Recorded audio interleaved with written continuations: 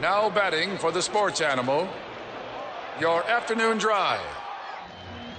Number 2, men on, Van Nunley and Fred Slow. And in the on-deck circle, Robert Buck D. Gibson. This is Two Men On with Van Nunley and Fred Slow.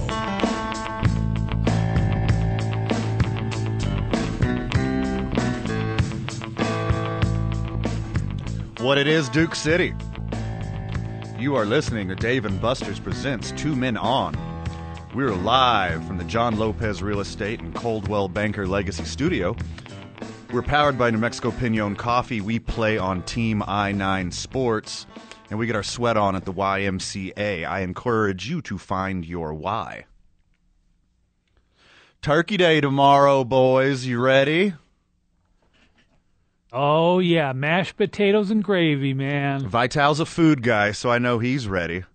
I know who I'm not sure is ready or not is Fred Slow, because Fred Slow is on vacation back in the Midwest. But if you know what a map looks like from memory, you know it's the Middle East. Because Ohio, Illinois, those are not west of anything except for New England. I would agree with that. In Fred's stead, self-proclaimed sports nerd, host of First and 505, right here on KNML, the sports animal, bringing you your hot sports takes every Saturday morning from 8 to 11. All the hottest takes. All the hottest takes. Mr. Ryan Tamari, good afternoon, sir. Happy Thanksgiving, Van. Wow. Well, thank you, buddy. Always. My goodness. Thank you for having me on. Right back at you. It's an honor to have you on. You're so good at your gig. And how are things going over there on Saturday morning? I love it. I'm having fun. I think Vital loves it. I know I love it. I know I'm having fun. It is a blast to do, and sounding like a broken record as I always do. It is a dream come true, and especially to be on this station. I'm probably like one of the only few people in this town that'll say that, but it's an honor, and I am enjoying every second of it. It is a blast. Well, you're doing a great job so far, and we are honored to guide you along the way. And I'm sure loyal sports animal listener, our loyal listener, is glad to have some sports back on Saturday morning instead of our sports-adjacent garbage. You getting a lot of good feedback from Albuquerque? I've been getting a lot of good feedback on the social interwebs, and people have said that they enjoy the show. However, it might become a restaurant critique show, as the Albuquerque Betspert, as I call him, Steven, his nickname's Boo, and he's in Vegas right now as he comes in and talks his NFL lines. And what does he do for Thanksgiving? He goes to Vegas. Nice. We are friends, but I have him on the show because he's pretty darn good and pretty darn nerdy about his sports bets. And I think as of right now, he's like 4-2. Like he picks certain games, but on the 2-3 shows I've done this far, he's well over 500. But we usually, like a couple of grumpy old men, will go to eat on Friday nights and critique the service and things like that. But we have our own spots, so we kind of talked about that on Saturday morning. So we might throw that in there. So you have restaurant reviews as restaurant well as reviews. hot sports takes. Yeah. And they've already started doing it. It was pretty funny last week. Yes. I bet First and 505 is a breath of fresh air for you too, Vital. Instead of sitting around listening. I love you guys. Don't get me wrong. So I'm here. You guys are now 5 days instead of 1. But I love the restaurant review we had over the weekend with those two. It was pretty funny. We gave a outstanding review to Los Cuates. Oh, really? Mm-hmm. Is it just because of their chipotle salsa? That smoky red sauce? No, we used to eat at the one on Lomas, and we critiqued the chips and salsa service and how speedy it is. Yeah. I know that sounds That's odd, but you know what I'm talking about. I mean, we live in New Mexico with all the Mexican and New Mexico restaurants. Yeah, it doesn't even matter. I mean, your restaurant can go over here in Albuquerque and the rest of New Mexico if you got the best chips and salsa. Yes. If your chips are perfectly crisp and they just got that right when you bite in, they got just very lightly dusted with salt, sometimes maybe a little chili powder on it too. and then if your salsa hits hard, it's going to go a long way in your restaurant. Because if every once in a while somebody gets a bad meal, It happens. I had a bad meal this week at a restaurant that I will not name because they've been batting 1,000 up until this one moment. So I cannot hold it against them. It's just everyone has a bad day. Everyone has a mistake every once in a while. But you should put a restaurant on blast if you have like consistent horrible results. Yes. Thing that I don't like, and maybe Ryan can add to this, is when you ask for refills for chips and salsa, and they look at you like you have two heads. Well, that was one. Yeah, that too, and Steven brought it up. Was the issue is that they delivered our food. We had empty chips sitting there. I was late, so he had eaten all the chips. He's a rather portly fellow, but she was like, "Oh, I'm sorry, I didn't get you guys any more chips," and then proceeded not to bring us any more, even though we wanted them during our meal. So that was strike two. Well, she was probably apologizing for the future. Yes. I'm sorry I didn't get you any more because you're going to be upset later and bring this up again. That's a good way to look at it. So I'm super excited for Thanksgiving.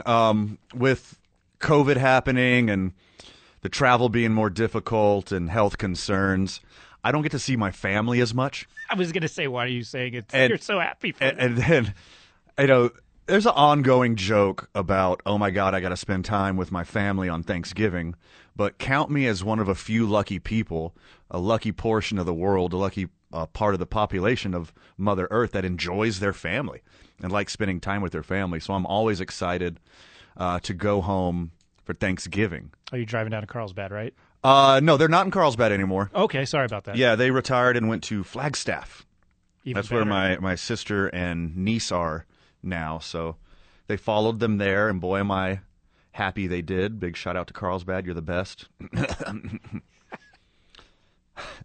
Anyways, you got any big plans? You don't have to talk about your plans on air, so I'm not. all your stalkers won't track you around. I'm not. Yeah, no. All the women are just lining up. Oh, I was not talking about women whatsoever. I was. That was my easy. I didn't even infer women were stalking you. That would be nice if they were. Just the sports animal fan. Yes. Wondering, we're just wondering what your hair smells like.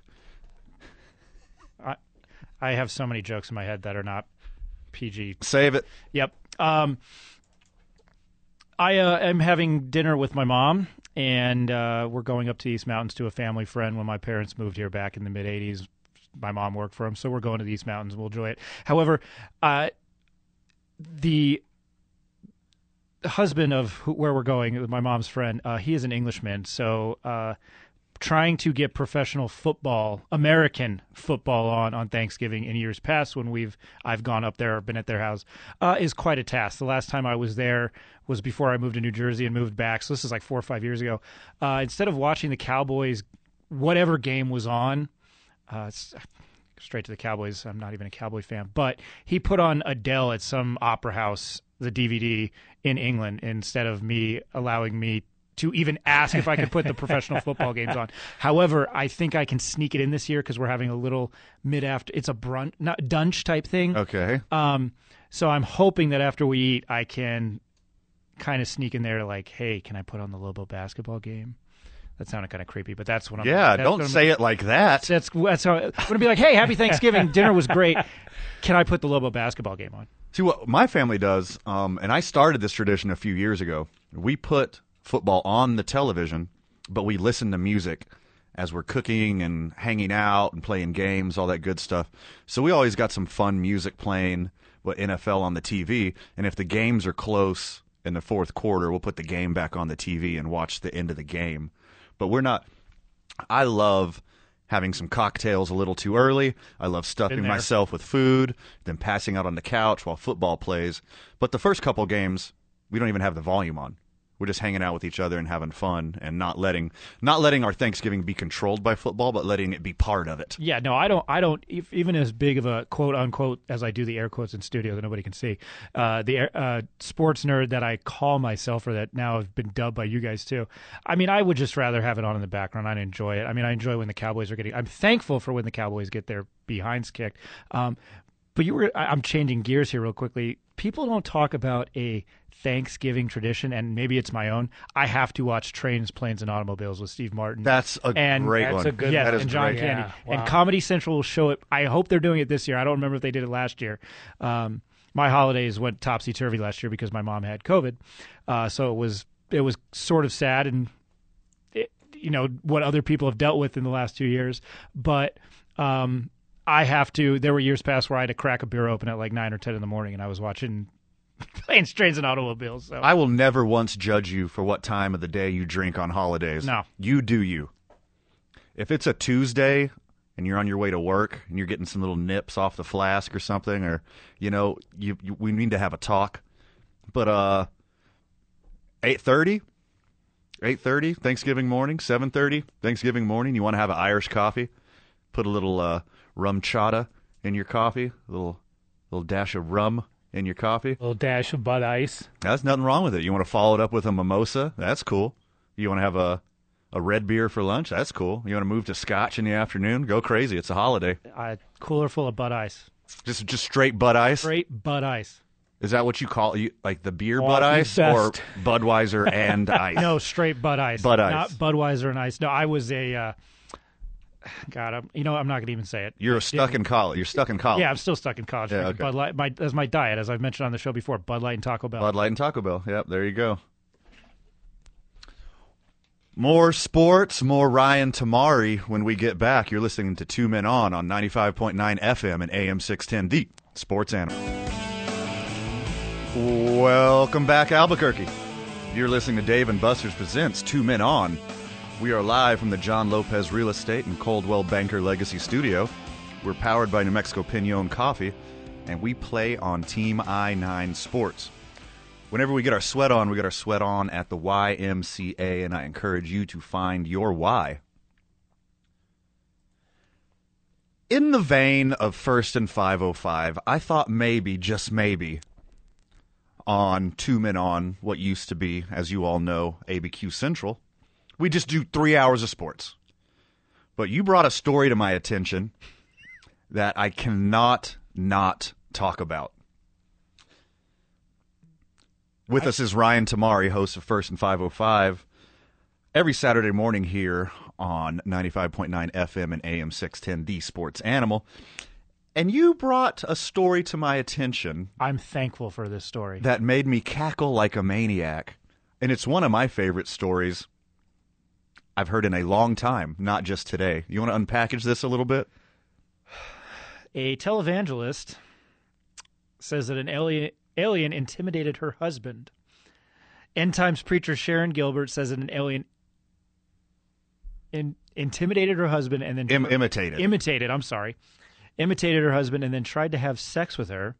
And then it claimed to be Xerxes, and then Jesus got involved, and then the alien turned out to be a reptile with a posse of gargoyles. I'm reading the tweet that I got from Hement Meta. I hope I pronounced that right, but I read that tweet, and quite possibly the best news of the year. So this story first broke because she's an end times preacher. She's a doomsday prophet preacher lady. Her name's Sharon Gilbert. And this originally was a video on the Jim Bakker Network. So it's just all Christian entertainment. I think that it was on actually the Jim Bakker show. I think that he sold like magic blue water that cured. Let's not get into that. Let's just talk about this one. Let's just talk about this one story and not Jim Bakker. Gotcha. Because that we don't. Just an idea. We still don't have enough time in the show to talk about that. So Sharon Gilbert is telling a story on this show, and these two other gentlemen on the show with her have no idea what's coming, and you could tell that they were not briefed on this story because of their faces. She goes on to say that she was laying in bed, and her husband, Derek, was laying right next to her, but she was awakened in the middle of the night, and another Derek was right in front of her. And she's like, well, who are you? And apparently, the other Derek claimed to be Xerxes. I don't know if you know who Xerxes is out there, but a quick Google search will show you. If you need a reference, Xerxes is the bad guy from the 300, if that helps. Historically accurate movie, by the way. And then she says, you're not my husband. Get out of my bedroom. Poof, he's gone. And refers to him as a quote-unquote critter. He's a critter. The critter came in. Even though it was a person that looked like her husband, it was still a critter. So the next night, the critter Xerxes comes back and is like, hey, let's have some sexual relations. I look just like your husband. And then she was like, I don't believe you. You're not my husband. You're not Derek. And so she said she grabbed his face and pulled his face off, and underneath the face, the alien Xerxes that was trying to have sexual relations with her turned out to be a reptile. And he wasn't alone this time. The second time she was propositioned, she had a posse of gargoyles with him. So Xerxes wanted to make it a group thing, apparently. The second time, with a posse of gargoyles. And I don't know what alien lizard Xerxes' taste in women is. I'm assuming he can do better. Yes. If you're a shape-shifting alien lizard that can impersonate old rulers from the Middle East, I don't think you're going after 70-year-old Sharon Gilbert while her husband's laying in bed right next to her. I'd be in Vegas or the San Fernando Valley. You would do something different, you would think. Yes. But naturally, you know, the devil tempts all of us. And maybe it was the devil disguised as an alien, disguised as a lizard, disguised as Xerxes to test her faith. If it was the devil testing her, she passed it with flying colors, and I applaud her. Yeah, he threw everything he got at her. I mean, the gargoyles, the reptilian person. Sharon Gilbert said no.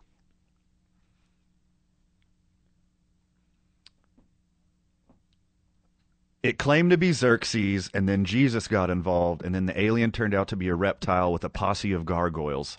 First off, I love that it's a posse. Right. Not one, not two. It wasn't an exact number of gargoyles. It was a posse of gargoyles. How many's in a posse?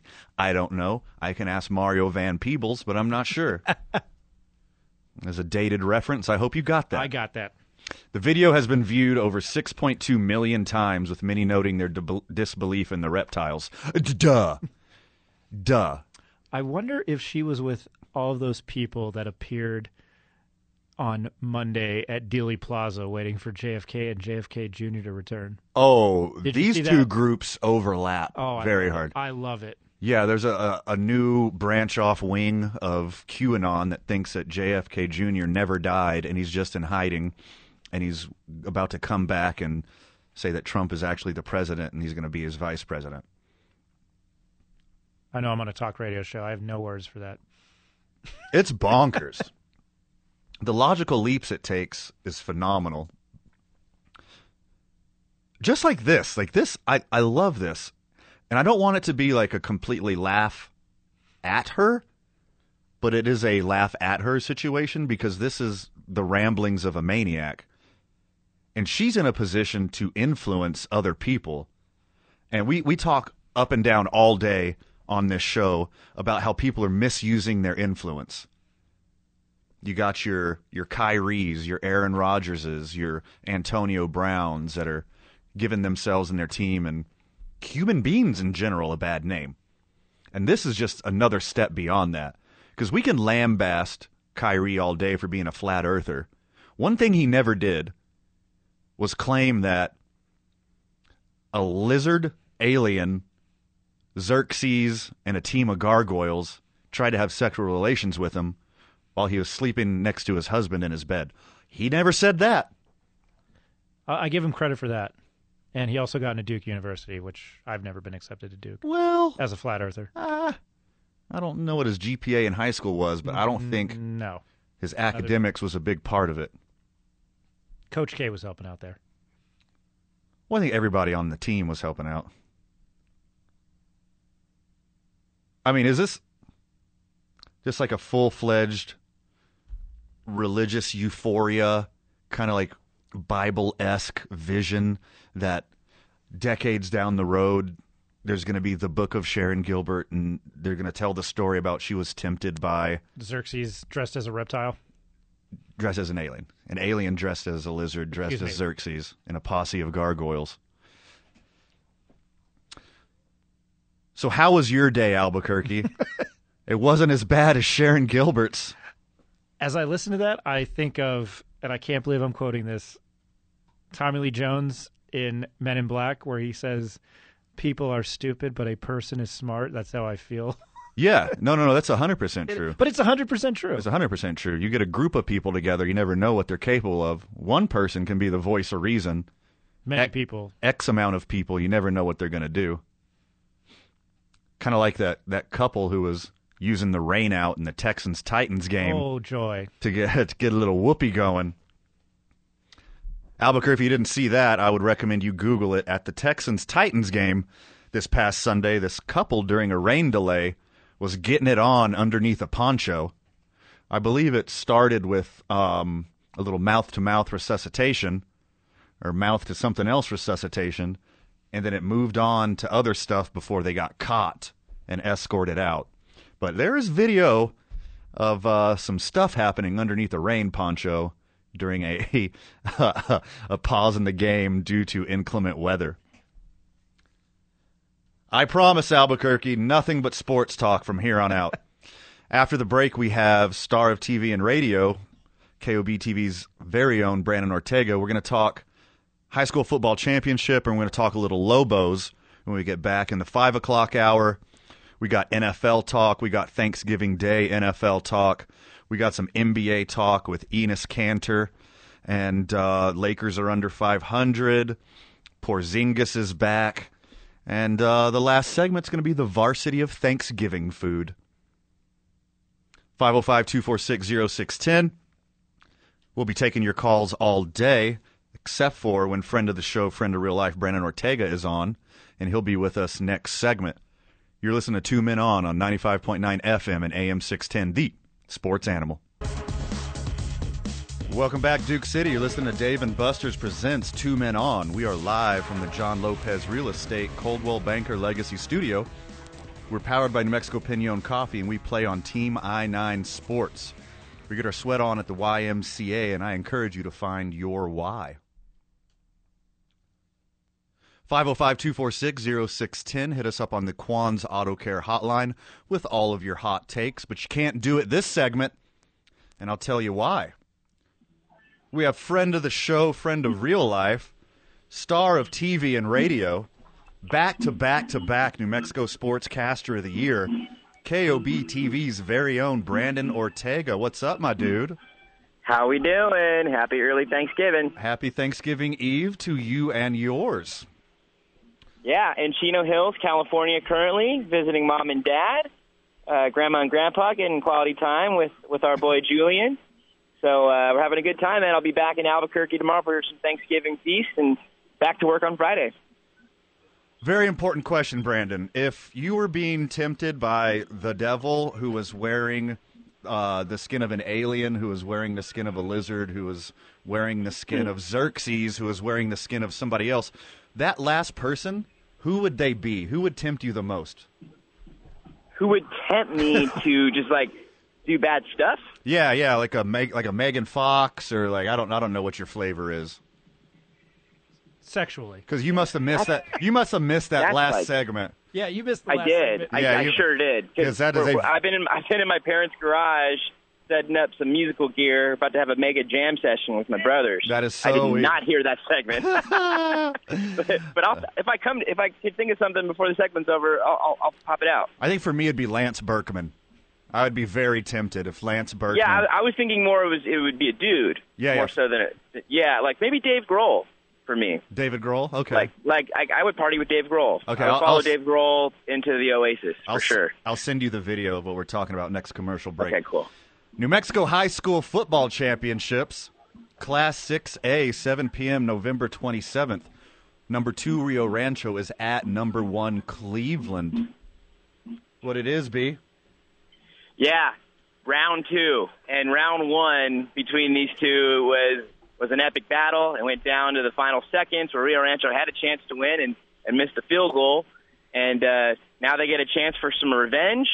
Last time they met Cleveland in the state championship was just 2 short years ago, and Cleveland beat Rio Rancho on Rio Rancho's home field. So it's all sorts of chance for revenge because Rio Rancho wants to avenge the loss from the regular season. They want to avenge the loss from the state championship 2 years ago on their own home turf. So it's going to be an awesome game. Zach Vigil from what I heard, not likely to play, but he's going to try, I imagine. He's the toughest kid, one of the toughest kids in the state, the best football player in the state this year, a future Lobo, him and his teammate Caden Romero.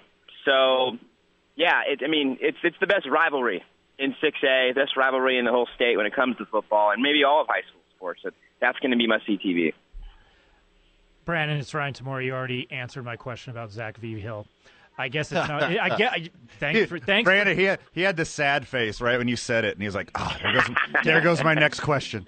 Did you take your little boy to see Ghostbusters Afterlife? How's that? No, it's not going to happen on this trip. But honestly, his mom and I really want to see it with him anyway, so we'll take him in Albuquerque, I'm sure, next week. As I told you on my show on Saturday, I ended up seeing it twice in 40 hours. So I'm jealous, man. I'm so jealous. I've wanted to see it. We have some nephews out here that want to see it with him, and our schedule's not working out. We're going to see it out here, so we'll see it next week for sure. It's still one of my favorite movies of all time, but I'm Ghostbustered out. Love it. I guess who are you going to pick to win, since I don't have a question anymore? Yeah, look, Cleveland, if Zach Vigil is not playing, that's a huge advantage for Cleveland because, that's their guy. Now, look, Rio Rancho came back to beat La Cueva, who was playing very well in the first half, and Rio Rancho made some amazing adjustments and got a great performance from the quarterback, Dominic Pretty, who is also banged up now moving into this championship game.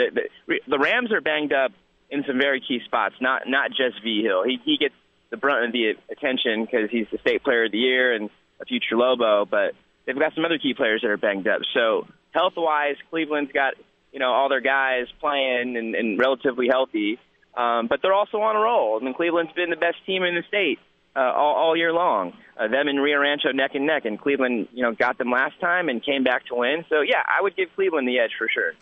I guess it boils down to one of the an age-old question. Does he sit if it's broken ribs? If he's it's the old injured versus hurt type thing, but if it's broken ribs, this kid shouldn't play. For sure. And he was playing injured in the first half because of the La Cueva game in the semifinals, he got hurt in the first or second drive, and he tried to tough it out.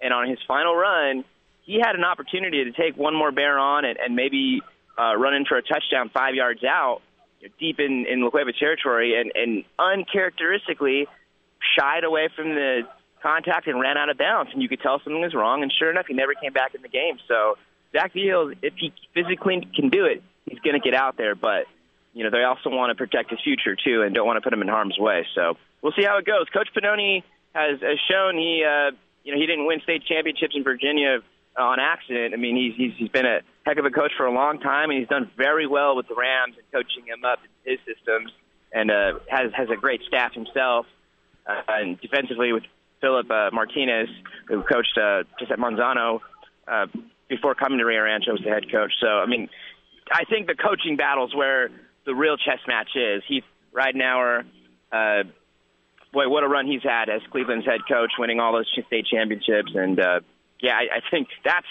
the real chess match there. Heath versus Coach Pannoni. Yeah, I'm dying to see what those two draw up and how this one's going to go on Saturday. In the 5A final, we have New Mexico's Odessa Permian, the Artesia Bulldogs, coming up to nice mojo. Coming up to Los Lunas. You were talking about the coaching matchup. Artesia has a huge coaching advantage here, as the Los Lunas old coach is now the coach of Artesia. Yeah, Jeremy Maupin knows Los Lunas as good as any opposing coach could possibly know someone. He spent the last 3-4 years leading Los Lunas to back-to-back state finals, state championship appearances in 2018 and 2019. Was doing a great job, and then the Artesia job is his dream job. He's from there. He won a state title as a quarterback there. I interviewed Jeremy on Sunday, and he reminded me, I asked him to give me the stats. He's been a part of now 8 state championships in some fashion, whether it be player, assistant, and head coach. So he's got some amazing experience, but so does Greg Hennington. That's not really that impressive. I'm not even from there, and I'm part of 4 state championships at Artesia. They got so many. Yeah, but I was trying to say that Greg Hennington has just as much experience throughout his years in state championships. So yeah, when you talk about great head coaching battles, there's another outstanding one between Artesia and Los Lunas. And Los Lunas has got some studs led by Paul Searmans, who's been one of the best quarterbacks in the state this year, only a junior. But they're deep, too, on both sides of the ball. And then they had a heck of a comeback against Goddard, who had their number in the first half, and Los Lunas shut them out in the second half to come back from 14 points down. So, yeah, both teams have so much momentum, and Los Lunas definitely has some home field advantage, getting to play on their home field, not having to do the 5-hour drive like Artesia is going to do. Maybe it's even further from Los Lunas going to Artesia. But, yeah, that's something to take into account. That's tough for the road team to make that long trip. But if anyone's going to get their team ready to do it at Los Lunas, it's Jeremy Maupin. Does Rio Doso's luck run out against Lovington? I can't wait to see how that one plays out. Yeah, I got to see Rio Doso against St. Pius in the quarterfinals, and yeah, they're ground and pound, but they could also pass too when they have that running game going, and you think they're going to keep doing it. And they can throw some nice routes too. So that's going to be a great one. Lovington, what a year they've had, number one team in that classification, and I'm looking forward to all four. And the last one was Robertson and St. Mike's. St. Mike's knocked out Raton of the 3A semifinals. So you had a couple of number one seeds go down in the semifinals, Farmington and Raton. And, now so St. Mike's and Artesia getting past the one seeds and going into the championships. Moving on to the Lobos, Brandon. A little bonus dessert for Lobo fan on Thanksgiving, as the Lobos will be traveling to Las Vegas, Nevada to play in the Continental Tire Las Vegas International. They take on UAB at 5 o'clock on Thanksgiving. What does that matchup read to you? Well, the Lobos, so early in the season, yeah, they're going to prepare for what they've seen from UAB, and they've had a good start to the year, 4-1. They narrowly lost to South Carolina from the SEC. Otherwise, they'd be 5-0. Yeah, they're definitely going to be preparing for what UAB's done early on, but they're also still very much figuring out what they're doing and who's, emerging into roles that they're going to have for the whole season. Jalen House, definitely being the tone center, but Jamal Mashburn really showed us something in the Montana State game when Jalen House went out, that he could lead the team in a variety of ways, not just scoring, but playing better defense and just being a good leader on the floor.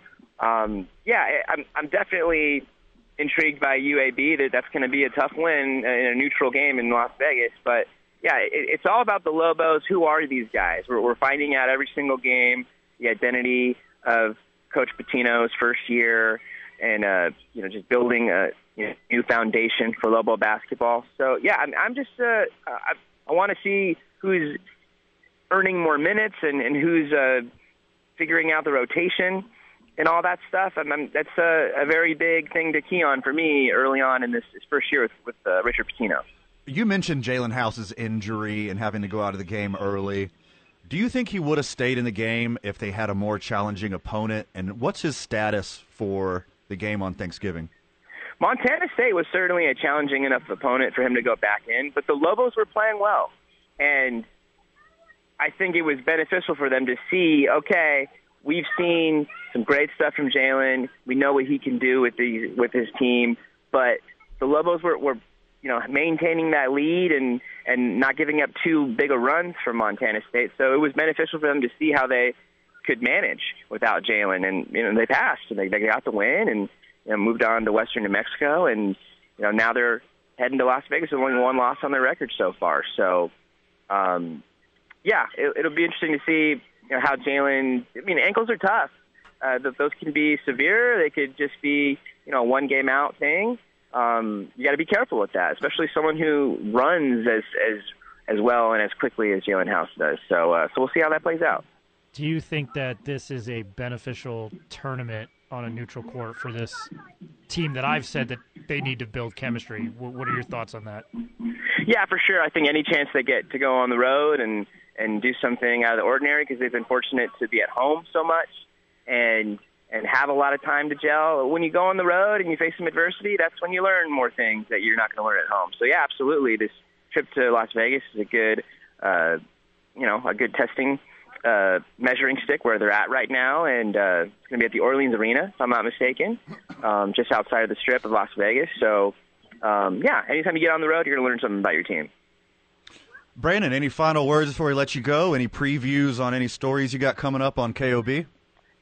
So this week on New Mexico Game Day, we do have some basketball going on. I think we'll have maybe one featured game on New Mexico Game Day for high school basketball, but then it's all state championship football time. We're going to be previewing every single game. We've got conversations with coaches from several games, including Jeremy Maupin, who I've been visiting schools every week so far this season. Well, with it being Artesia being our featured team this week, I did a Zoom call with him and Jake Ferreira, one of his star running backs, and this will be the first Zoom edition of our New Mexico Game Day road trips. So I'm looking forward to showing everybody that. I had a great conversation with Jeremy Maupin and Jake Ferreira. So, yeah, that'll be on Friday. But, until then, enjoy all the football we get to watch on Thursday and level basketball, and everyone just have a safe and great Thanksgiving. Brandon, send the family my love on Thanksgiving. Give a bunch of hugs for me, buddy. I will. I see my mom drinking a Corona in your honor, so I will give her a big hug for you right now. KOB TV's very own, the best in the business, Brandon Ortega. Thanks for being such a good friend and being such a good friend of the show, my dude. Anytime, boys. Have a great one. I'll see you soon. Happy Thanksgiving. More sports talk when we get back. You're listening to Two Men On 95.9 FM and AM 610, the sports animal. Oh, look at you, Vital. You're so sweet. Playing some Foo Fighters for Brandon Ortega. Ooh. Welcome back to Dave & Buster's Presents Two Men On. We are live from the John Lopez Real Estate and Coldwell Banker Legacy Studio. We are, as always, powered by New Mexico Pinon Coffee. I'm drinking New Mexico Pinon Coffee literally right now. We play on Team I-9 Sports, and we get our sweat on at the YMCA. I thought, and again, I didn't do my homework on this, I just found out, I thought UNM UAB tomorrow night would be like a pick'em game. I thought the programs and the talent would be very similar from the little I knew about UAB's program. UAB is a 13.5-point favorite over UNM. Is this because they don't anticipate Jalen House playing? Is UAB this good? I don't know enough to answer this. I'm wondering if UAB is this good. I'm looking at their scores. They've blown out everybody they've played and suffered a 3-point loss in Columbia, South Carolina to the Gamecocks. Other than that, I know nothing about this UAB team. So again, not doing my homework. If I'm a Lobo fan, I'm a little worried now. Oh, I'm very worried now. 13.5. I mean, obviously, some people are smarter than Vegas, and Vegas usually puts them on the clock shortly thereafter. They know something we don't know. Exactly. But Vegas isn't super wrong all the time. But this is big. 13.5 points. That's like the difference in between a top 10 team and a top 50 team. NCAA.com, their basketball net rankings at the moment has UAB ranked 83rd and UNM ranked 220. That's because the Lobos haven't played anybody. I think you're correct there. And the only team they played that's a strong team, they took the L to. Pretty confident L by the Colorado Buffaloes. I am now worried with this tournament. San Francisco is 6-0. They're on the other side of the bracket. Towson is 3-2. So maybe best case scenario, UNM loses and they get Towson and they escape Vegas 1-1. Well, they took a loss to Colorado, and on this, and this is just statistical metrics, et cetera, et cetera. They got Colorado at 9th right now, and that's very high for that program. It'll all shake out eventually, of course, but in the way too soon rankings that Colorado beat them, and they're a very good team. UAB is 13.5-point favorites. So instead of like a solid win for the Lobos, this turns into an upset real fast. Yes, it does. So hopefully they got Jalen House healthy, because it looks like they're gonna need it. 13.5-point spread. And I'm not telling you to gamble, but I really like UNM plus 13.5 at a neutral site. I think that's a pretty strong bet. If I was a gambling man, If. which I am, I'm staying clear away from this game because my track record with UNM football this year. But I'm looking at UAB's stats. They have 3 players who are averaging over 10 points a game. Jordan Walker, their guard, 17. Quan Jackson, another. All 3 are guards. Quan Jackson, 14.8 points a game. Michael Ertel, 12 points per game. So it's going to be a battle of strong guard play, it looks like, huh? Yep. All right.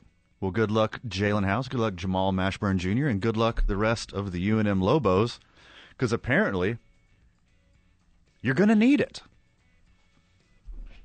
We're doing NFL talk in the 5 o'clock hour.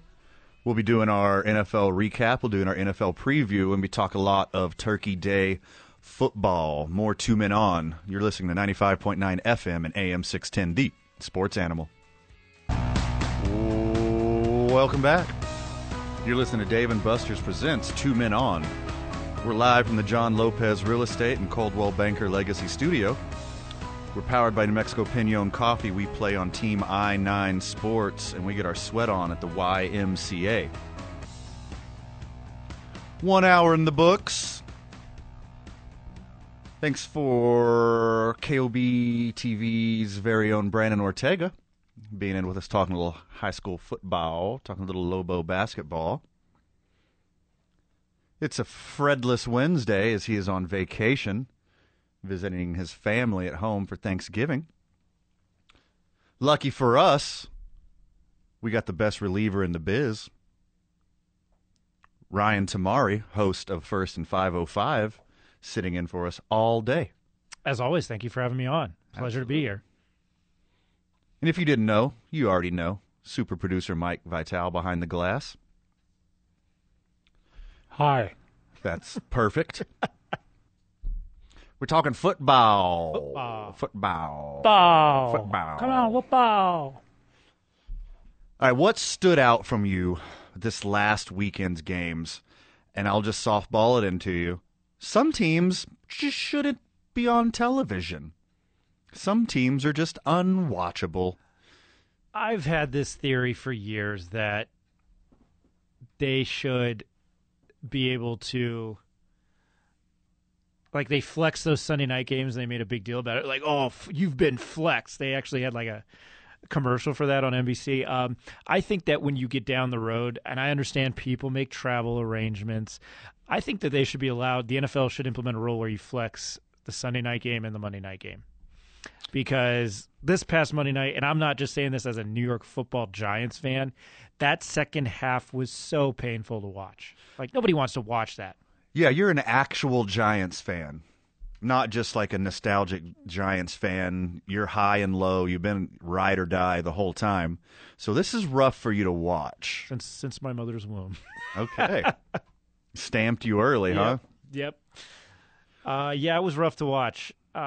We were talking about Saquon earlier, Saquon Barkley, and maybe it is his hip. I don't think he's Penn State Saquon, and I feel bad for him because I think the Giants have wasted his talent, and I understand that he's hurt, but I feel that they've wasted his talent. The Detroit Lions are in a class of their own. Beyond flexing games, I have an idea. Why don't we just let these guys call it? They're 0-9-1, right? It's not like they're going to go winless, though. Hey, who knows? Any given Sunday, right? Why don't you say, hey, guys, just call it a year, bud. You get the first pick. You're the first team to drop out. You guys can keep exercising. You can go back to the Detroit facility, but we're not putting this on television anymore. You guys can't do this. I'm up for that. Obviously, the owners and the home teams will never go for it because you have to play games to make money. And if I was a season ticket holder of the Detroit Lions, I would be upset. Well, yeah, the auto reimburse, like you only pay for You get 9.5 games. Yeah.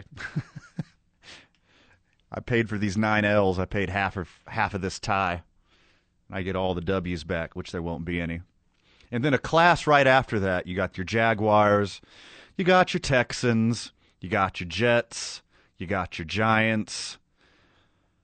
I don't know if Seattle's in that group, I think Seattle and Atlanta, who are at the bottom of their divisions. I think you could move Atlanta into that for how they've performed the last 2 games against New England and Dallas, mustering 3 points. Yeah, they got 4 wins, though, and those 2 wins are against good teams. Yeah. So if you don't count the last 2 losses, they're sitting at 500, and their season can go anywhere. So this next class of teams, your Giants, your Jets, Jaguars, your Texans, and there's some debate, people interchangeable from this. You should be able to change the television. I think NFL viewer, just like Monday night, you can't do it on Monday, obviously, because there's only one game. But if you're watching TV and it's Detroit, New York Jets, you should have the automatic option to change it to another game. Whether it's click, click, click on the interwebs and they'll pipe in a different game, or you have the option on your TV controller or whatever. You shouldn't have to buy the whole NFL package to avoid some of this garbage product that sometimes gets put out to you. That's been the theme this year, is how some Sundays have been pretty bad thus far. Other than the Vikings just being cardiac, I can't call them the cardiac cats, but being, every game is within 1 score. But I like that idea. Can you implement that tomorrow morning between the Bears and the Lions? Exactly that, right? Well, but that's tradition. That's divisional rivalry. Yeah. They've been on forever. That's just a little Thanksgiving treat. And plus, that's the first game, right? That is the 10:30 a.m. Mountain Standard Time kickoff between the Bears and the Lions, that heavyweight matchup. Most people watching on television won't be drunk yet. Mm-mm. Only people that will be drunk enough for that game are the people who are actually tailgating at the game. So that one's not going to be too bad. That's probably going to be watchable. I mean, they're both so bad recently that it's a good matchup. And it's rumored to be Matt Nagy's last game. That is. That's the whispers. That's the word on the street. I love the beat reporter went up to Nagy and was like, there's rumors that this is going to be your last game and you'll be dismissed after the Thanksgiving game. And he was just like, I was like, how did you know? Then I say, hey, buddy, sit down for a second. We fired you 2 weeks ago, but we just need you to hang out. Do the squad a favor, okay? Just be a team player. Even though we fired you, you're going to hang out for 2 more weeks. That's not how it happens. It's the very Office Space. We fixed the glitch. Yes. Where he's not being paid, but he's still being head coach. Head coach. You fire people at 4 o'clock on a Friday afternoon. Yep. You don't do it to them first thing Monday morning, and a beat reporter is the first person to announce it. And it wouldn't surprise me. I wouldn't be shocked. Wouldn't be shocked whatsoever. But, I mean, he can't – how is he going to run an offense when they got that Swiss cheese offensive line? You can't do anything with that. You can't. I'm surprised Justin Fields isn't dead. Correct. My point at the beginning of the year is Justin Fields, Trey Lance, and anyone you invest that high into, don't play them until you have an offensive line. Because they're running quarterbacks. They're going to be running out of the pocket a lot. They're going to get absolutely murdered if you can't protect them. They don't know the speed of the NFL. They can't read defenses as well yet. They're going to get crushed. You're just setting them up for failure, and you're setting yourself up for a failure as a coach or a GM making those decisions where you're putting the future of your franchise out there when you can't even protect them. That's what Andy Dalton's for, right? Yeah, he's at the tail end of his career. Although he almost had the Bears sitting at 4-6 there instead of 3-7. If you caught the tail end of that game, boy, that was a massive implosion. That was very Jets, Giants, Texans, and now Bears this season. Yeah, the Bears are on the cusp. They got some good skill players here and there. They got the foundations of a good team, but they desperately need an offensive line. They desperately need a playmaker out wide. I mean, this is a playoff team from a year ago. Sure. Which boggles my mind. Yep. Second game, Raiders-Cowboys. And you brought up a very good point that I didn't notice looking at the schedule. All of the Thanksgiving Day teams have all taken a loss last week. Yes, they all lost. A bunch of losers on an American holiday. I said this earlier in the week. I am not thankful for this slate of games. Bill Saints has the opportunity at night to be really good. Raiders, you don't know which Raiders team is going to show up. Those poor Raiders, man. I know you got a historically inept organization, just loves taking on bad players and being surmised in controversy. But, man, this is a Raiders year, man. The last couple of years, the offense has sputtered, and they've had a winning record. They've been above 500, and then you hit mid-November, you hit Week 12 here in Thanksgiving, and they've sputtered, and they've been able to play themselves out of the playoffs. Well, kudos to the rest of the players left on the roster. Yes. For coming together and overcoming all this adversity. I doubt every team would still go out there and play like they've been playing. They've been on a skid, but can you blame them? No, not with everything that's happened between Henry Ruggs and Gruden and the cornerback whose name always is. Anybody that was drafted by them in 2020 is no longer – none of those draftees are on that team, that's got to be rough. Isn't that crazy? John Gruden's 3 drafts, only 3 people are having, like, significant playing time. I didn't know that aspect. That's pretty nuts. And the night game, Bills and Saints, and we'll break these down a little more in the next segment. Bills-Saints has the opportunity to be a good game because you know you're getting Bears-Lions, you're getting Cowboys versus somebody. Bills and the Saints are not traditionally Thanksgiving teams. I know the Bills show up quite often, but the Saints, like, this is a weird matchup for Thanksgiving. I think that the Saints have played, since they've implemented this third game, the Saints have played a lot on NBC. Of the third game. Of the third game. I think 2 years ago it was them and the Falcons, and they played that night game a few times. Again, you had a good team, and you had Drew Brees, which is must-watch. Again, when this schedule came out, they looked and said, hey, this is going to be Roger Goodell was like, this is going to be a fantastic matchup. Obviously, we don't have Jameis. Taysom Hill, he got paid, but we don't know if he's healthy or not. I mean, I'm still excited for this game. I think Josh Allen is much-watched TV, but this is not the Browns team that we thought they were going to be. Sure. They've been on a little skid. They've been pretty inept offensively. It's really hard for me to break it down. Josh Allen hasn't had a lot of time to be Josh Allen, but he's just as good scrambling. So I think he's picking bad opportunities to scramble versus throw it away. He's getting a lot of pressure on him. And the Bills' defense, except for a couple hiccups, has done what they needed to do to keep them in games. But this prolific Bills offense that you saw at the beginning of the season is just not there anymore. The Bills' defense, number 1 yards per game or allowed, or points allowed per game, they gave up 41. And then you have the Cowboys, who are number 1 in offensive points per game.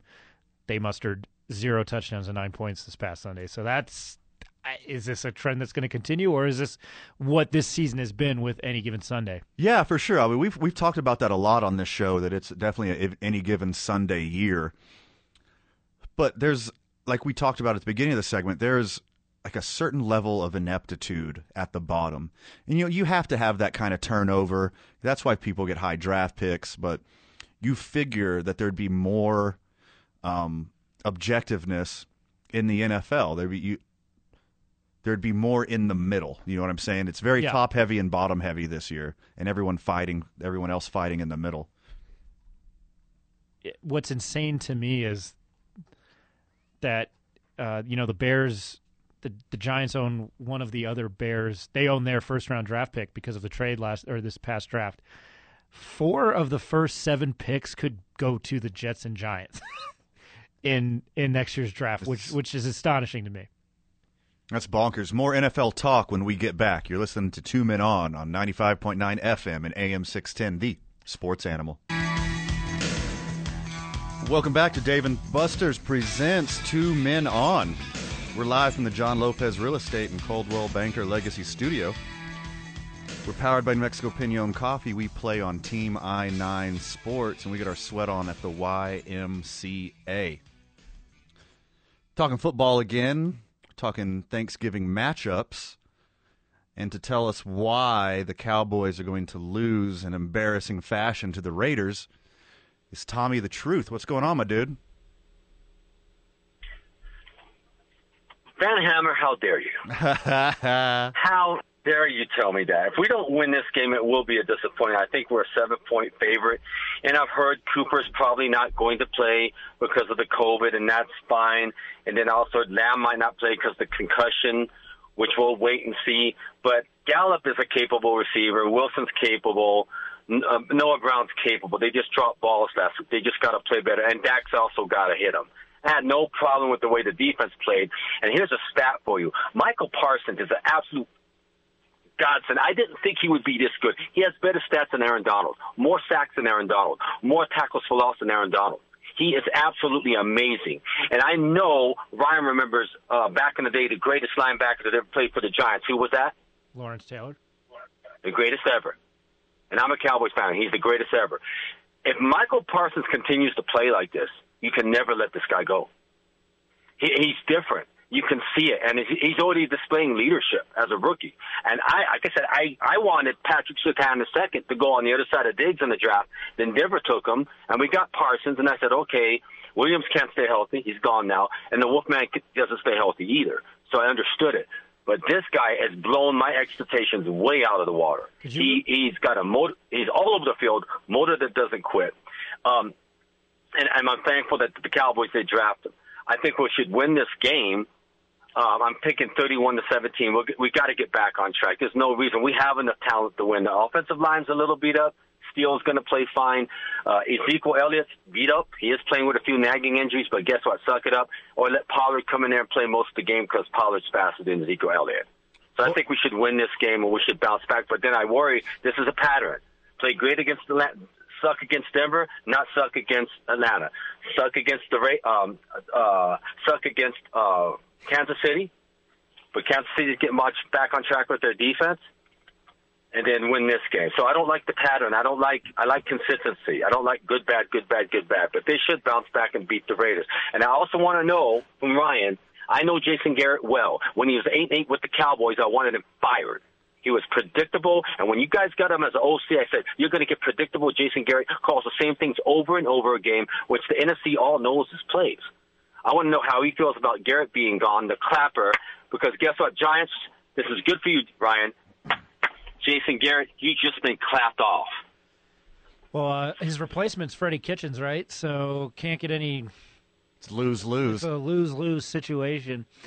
Yeah, go ahead. I'm always for giving these coaches at least a sustainable amount of time to do their job. I think certain coaches are outstanding at doing coordinator positions. Maybe I fear Jason Garrett as a Giants fan. When he was head coach, I give him more credit than I think Cowboys fans in this town do. I wish that I don't give him any because he was 8-8 2 years in a row. I think he's a quarterback coach, but I don't think he's a coordinator. I think he's definitely not a head coach. I don't think. Here's my short answer. I think it was too quickly to move on from him. You can't. I think the coach I thought coach needed to go before him, but you know what they're going to do?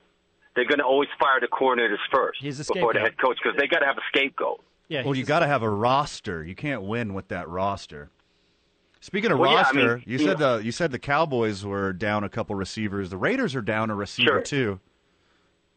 Oh. Yeah, I just think the Cowboys have enough talent there with Gallup, Noah, and Wilson to win that game. I don't make excuses. You know me. I don't believe in all this excuse crap unless the whole team is hurt.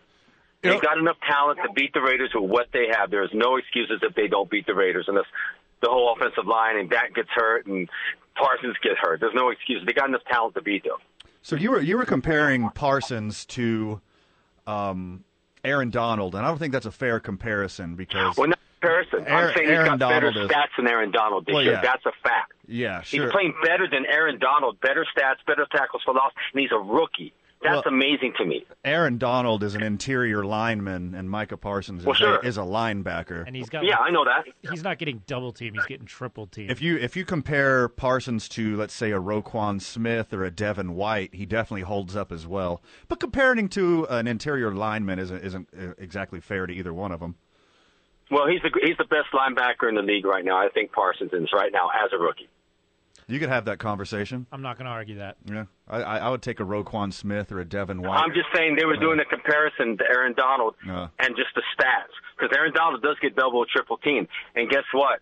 Parsons is going to start getting, in his rookie year, pretty soon, double teamed. You watch. Double, triple teamed. Thank you as always, Tommy. What do you say, 31-17 Cowboys? Is that your prediction is? 31-17, and all of you have a great Thanksgiving. Love all the shows. You guys are excellent, and you give New Mexico the best it has to offer for radio sports. Hey, really appreciate you, Tommy. Thanks for the kind words, and Cheers. happy Thanksgiving. Bye, Happy Thanksgiving, Tommy. We're going straight from a Cowboys fan right to a Raiders fan, and I didn't get this in my ear well. Ollie? Yes, sir. Ollie, welcome to the game.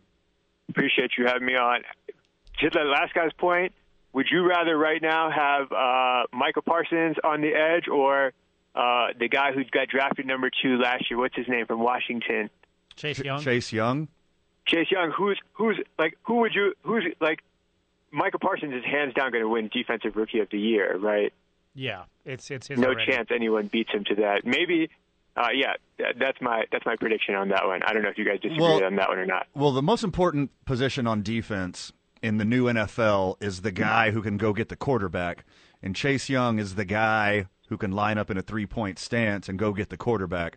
So that's the most important. How many sacks? Hold on. How many sacks does he have on the year, though? Well, he's been hurt. He, So it's hard. It's one hard. and a half sacks in like 7 games. That's all I'm saying. Is like, and a torn ACL. Yeah. yeah, that's true. Well, but anyways, we'll the see if reason that- I was calling was so like you've got to look at how inept the front office has been for the Raiders. When Gruden and Mayock got there, they had Amari Cooper on the roster. They had Khalil Mack on the roster. They had like a bunch of guys. They've brought in Randall Cobb, but then they brought in like Martavis Bryant, didn't work out. Antonio Bryant didn't work out. They've had so much talent when they started, and like now you look, none of those players have worked out. None of their draft picks are even on the roster anymore. Like they have no like blue chip players who are like on rookie contracts, right? Maybe they're running back, but other than that, like they've got no young up and coming players. Like they're a franchise that is going to be like mediocre at best for the next like 4 or 5 years unless something drastic changes. The Raiders' return specifically from Khalil Mack is laughable. They have 0 contributors that they got from that Khalil Mack trade, and it's embarrassing. And it's not even that they don't have a lot of contributors. A lot of these guys are like guys they drafted in a 3rd round and then never even signed them to the roster. Like what a waste of a draft pick. Yeah, I mean, Gruden's last 3 drafts out of 21 plus players, he's got 3 regular contributors on both sides of the ball. That's laughable. That's like how does Mayock even still have his job? Like they must have signed him to a lot of guaranteed money. Well, Mark Davis is too busy getting bad haircuts to run this organization. Imagine how bad of an investment John Gruden has been for that organization. Like they paid him $10 million a year for a bunch of losing seasons, and then they probably are going to have to pay him some like hefty settlement as like a severance package. Well, it looks like the NFL might, as a whole, might have to pay him, for the collusion. Why would you just get rid of John Gruden when all the emails haven't been written? And I think John Gruden fell on the sword for the whole NFL so that cat doesn't get out of the bag from all those Washington football team emails. So, right. So imagine Mark Davis paying him like a $40 million severance package to leave. Well, you definitely 7 years early on your contract. Well, you definitely have a behavior clause in your contract, and I'm sure everything that John Gruden said would ignite that clause in his contract. Ali, thanks for the great call, and thanks for being a friend of the show. More NFL Talk when we get presents 2 Men On. We are live from the John Lopez Real Estate and Coldwell Banker Legacy Studio.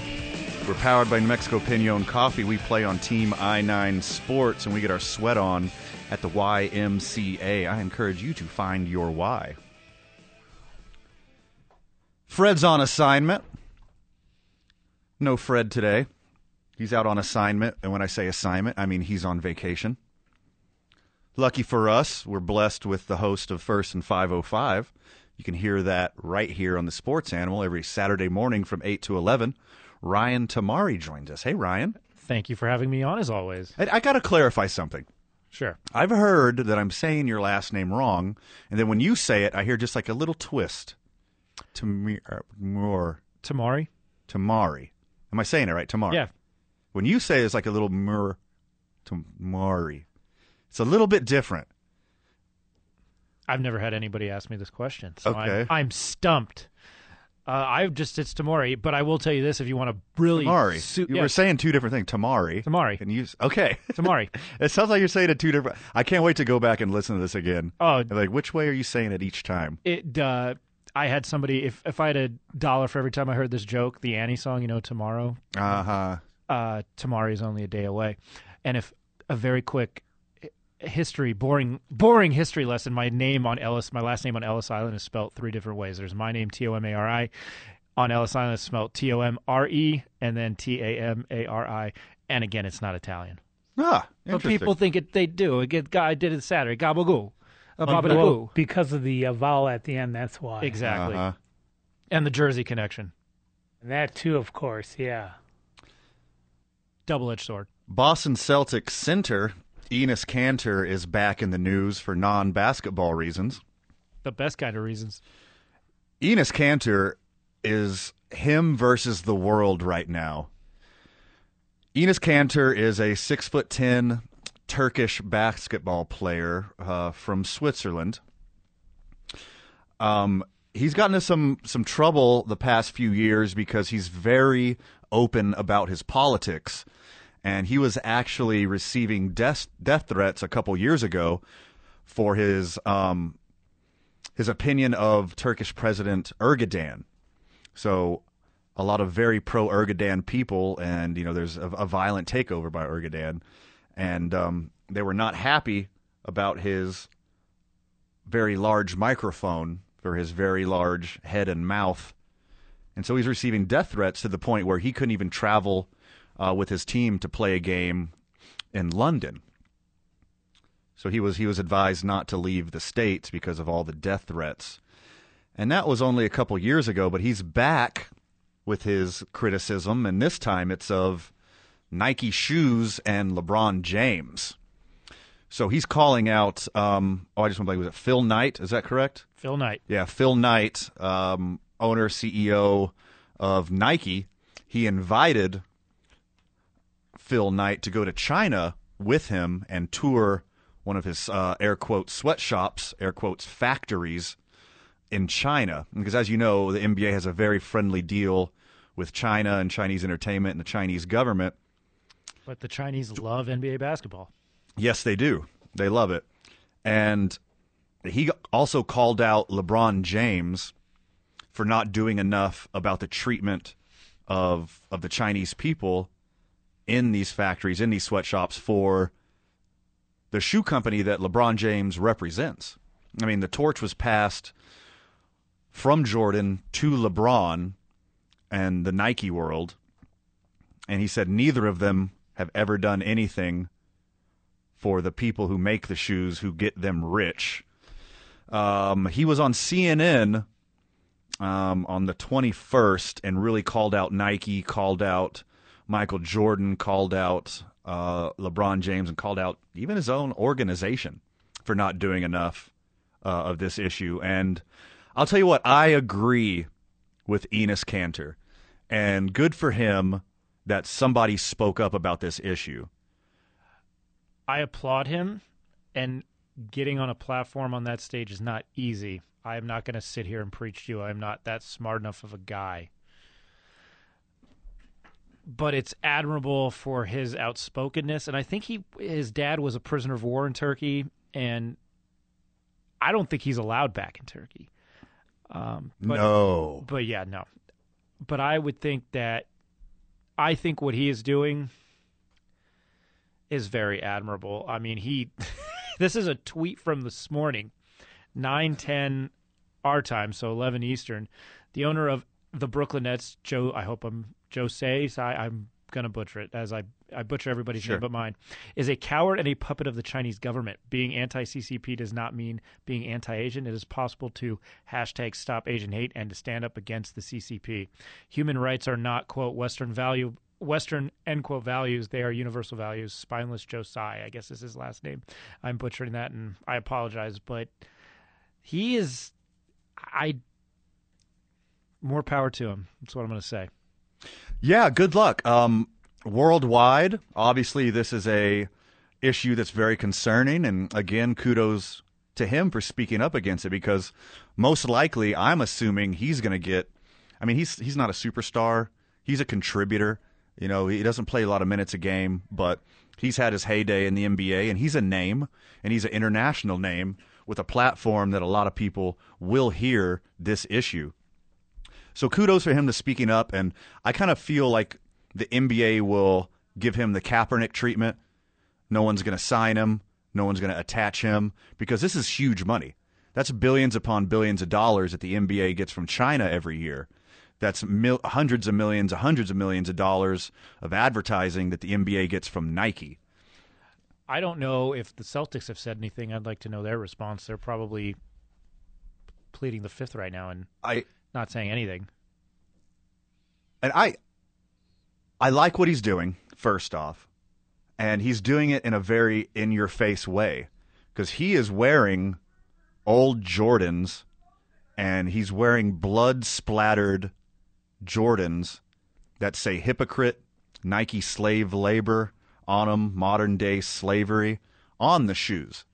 And that takes brass buttons to do that. It does. To call out the two best players of all time, the two most recognizable players of all time, and the two biggest public figures of all time. He invited, and this all started. This made some waves at the end of October, but it's continually building. At the end of October, Enes Kanter called out the owner of Nike, Phil Knight, and he also put in the tweets at King James, at Jumpman23. How about I book us plane tickets and let's fly to China together? We can try to visit these slave, in all caps, labor camps, and you could see it with your own eyes. The balls. The balls. To call out the NBA, to call out Nike, to call out Michael Jordan, to call out LeBron James for being part of this exploitation of other human beings. I mean, because that's what it is. We've all heard about the Nike factories, the Apple factories. The list goes on and on. The United States economy is allowing this to happen. It's 100% profit over people, and it took somebody from Turkey. It took somebody from Switzerland. It took somebody from the end of the bench to actually speak up for this issue. And I'm honestly proud of the guy, because he probably just ended his career is what he did. Yeah, he metaphorically took a shotgun to his foot, to his metaphorical foot of his NBA career. I mean, I have my qualms with LeBron James, the basketball player, not LeBron James, the activist per se. I'm more disappointed in him as a New York Knicks fan, signing with the Heat. I know we're having a very real talk right now, but yeah, that's my qualms with him. These guys are given I'm not saying anything that's not new or different. These guys are given a platform, and some utilize it. Why does anybody do anything because they can? I mean, Enes Kanter is utilizing it into his best ability, but I again, the brass buttons, like you said, for him to tweet "money over morals" for the king, for him to say that, I give him a lot of respect. And you said money over morals for the king. Here's the rest of the quote on the tweet. Sad and disgusting how these athletes pretend they care about social justice. They really do shut up and dribble when Big Boss China says so. Did you educate yourself about the slave labor that made your shoes, or is that not part of your research? And he puts up pictures of some more custom shoes that he had made to wear during the game, addressing LeBron James, where it shows Xi, president of China, putting a crown on LeBron James. And then on the other side it says, "I am informed and educated on this situation." And I'll give credit to, you know what, there, let's go to break and let's touch on this subject a little bit more and wrap it up, and we'll do on-court basketball in the 6 o'clock hour. You're listening to Two Men On 95.9 FM and AM 610, the Sports Animal. You're listening to Dave and Buster's Presents Two Men On. We're live from the John Lopez Real Estate and Coldwell Banker Legacy Studio. We're powered by New Mexico Pinon Coffee. We play on Team I-9 Sports, and we get our sweat on at the YMCA. Ryan Tamari from First and 505 joins us. Well, good afternoon, or good evening. Good evening now, right? Sun's down. Of course, on the other side of the glass, we have super producer Mike Vital. Goes down at 5 o'clock now. I'm an old man. I should be in bed already. You can't. You're good with the morning shows. You can't do this late night stuff, buddy. But it does affect you when you see it dark outside earlier than expected. Yeah, it's called seasonal depression, and I have it, and it sucks. Thanks a lot, alcohol. Appreciate you. When we left you, Albuquerque, we're talking about Enes Kanter versus the NBA. Enes Kanter says, I don't do politics, I do human rights. And he is a big advocate for China, Taiwan, Hong Kong, Xinjiang, Uyghur, and Tibet. He's had these messages on his custom-made shoes the last couple months, all the while calling out the NBA, calling out Nike, calling out Michael Jordan, calling out LeBron James.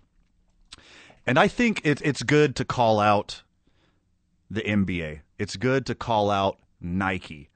But I think Michael Jordan, he already said it himself. He's like, Republicans buy sneakers too, right? Yeah. He's like, I sell Jordans to everybody. I will help my community.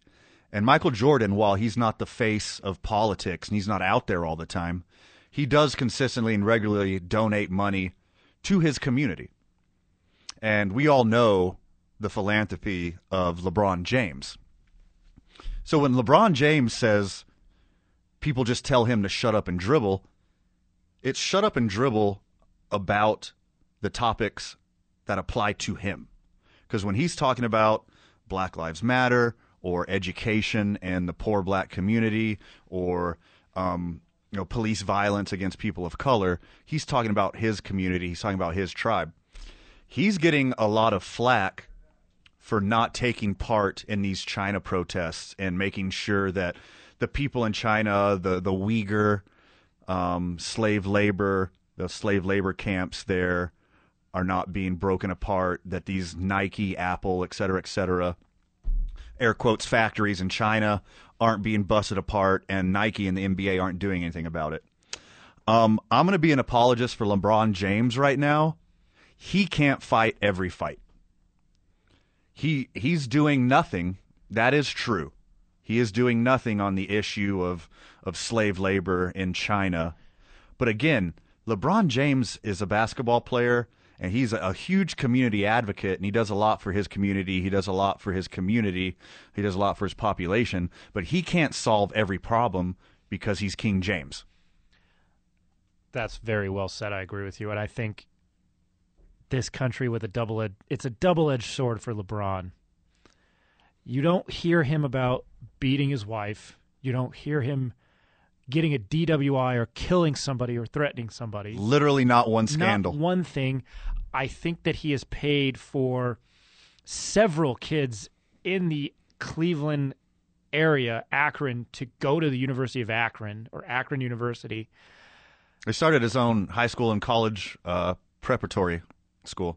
So, I diss on the guy, but when you dig deep, yeah, he seems like he's a stand-up dude. This is definitely a topic I am passionate about, and this is a topic that you should also be passionate about.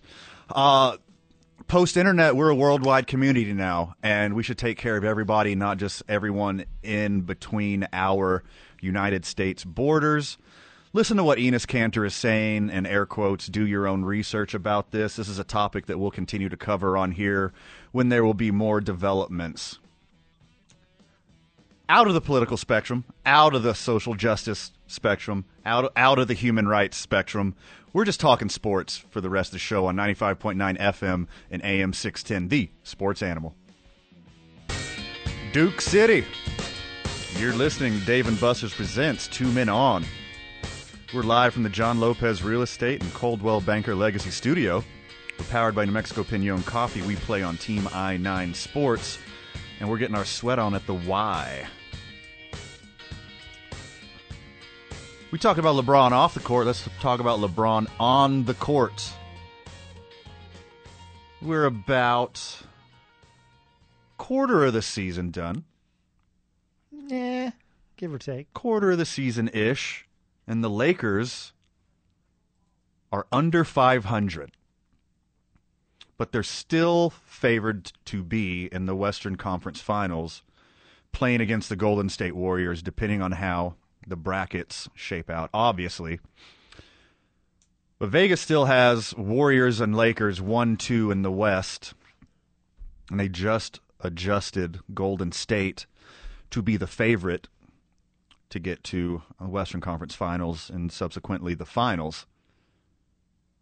Brooklyn Nets plus 260, Golden State plus 600, Milwaukee plus 700, Los Angeles plus 900, and then a litany of teams from there on out. Where's Washington at? How is a team under 500 favored to get to the conference finals? LeBron James factor. Russell Westbrook factor. Anthony Davis factor. You kind of just feel that once they're healthy, once they're all playing together, they're going to be the team that everyone thinks they are. Even though they've never played together, even though they've never ran this offense together, even though they've never played defense together, you just think that you got those names together. They're going to eventually be the Lakers. That always doesn't happen, though. If the playoffs started today, the Lakers are in 9th and grab the last playoff spot and get into that cool little tournament that I like so much. I like how they did that. I guess you and I are in the minority on that. I think it's smart. I think it's really smart. I like it a lot. A little 2, potentially 3 playoff game, get in game. I like it a lot. I think it's smart. Warriors are world beaters. The Suns have won 13 in a row. 13, count them, 13 in a row. They started off 1-3, and everybody's like, uh-oh, there's trouble in the desert. Hottest team in basketball. But back to the Lakers. I mean, is that your thought, Ryan, that like once they get all the pieces together and everyone's on the court at the same time, they're going to be the cream of the West? On paper, yes. I know that's a cliche answer. I don't know if they can figure this out. LeBron was hurt, got suspended. I would rather see him fight Isaiah Stewart than watch them play basketball. I don't know if this team can do it. Talent-wise, they have it in them. But if you're a casual NBA fan, can you name anybody else on that team other than those 3 guys? That's my question. Yeah, my favorite, Alex Caruso, he's gone. He's a bull. Apparently, the last 2 seasons, he's the glue that kept this LA Laker team together. He's gone. You get rid of Alex Caruso, look what happens. You see what happens, Larry? Do you see what happens? That was a very bad. I'm still laughing about your Big Lebowski. Oh, thank you. Because I love it. I slide in about one a show. It's perfect. Not everyone hears them. I'm that way with Ghostbusters. I just haven't casually done it today. I retract my statement about who else is on that team because it's all old veteran guys, pickup, gym guy, YMCA pickup guy. Yeah. Carmelo, Trevor Ariza, Kent Bazemore. Avery Bradley's on this team. I didn't know that. DeAndre Jordan's on this team. But I think people are banking on those big 3 guys. Sure. And I think Rondo is a good 3.5 kind of guy. Yeah. Playoff Rondo. Everyone knows playoff Rondo. They got 3 Hall of Famers and a borderline Hall of Famer on that team. And if DeAndre Jordan plays for a few more years and is a successful contributor, I think he's a borderline Hall of Fame player as well.